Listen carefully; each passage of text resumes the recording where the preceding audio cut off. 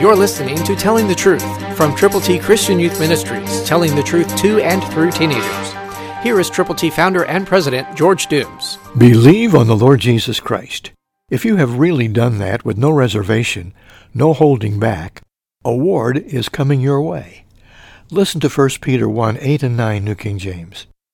Whom having not seen you love, though now you do not see him, yet believing you rejoice with joy inexpressible and full of glory, receiving the end of your faith, the salvation of your souls.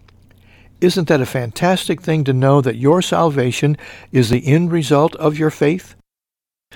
Meanwhile, if you have really trusted Jesus and you have put your faith in him so completely, you will have a compassion for people who have not done what you have done, and you will go to them with the gospel. My mother was a soul winner. She was a letter-writing soul winner.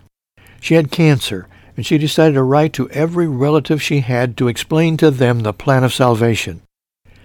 Later at a memorial service for her uncle, I learned that he had read her letter and responded to Jesus.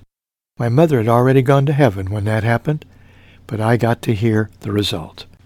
Would you be willing to do something like that for a friend or family member somewhere? I hope you will. Someone can go to heaven if you will. Christ through you can change the world.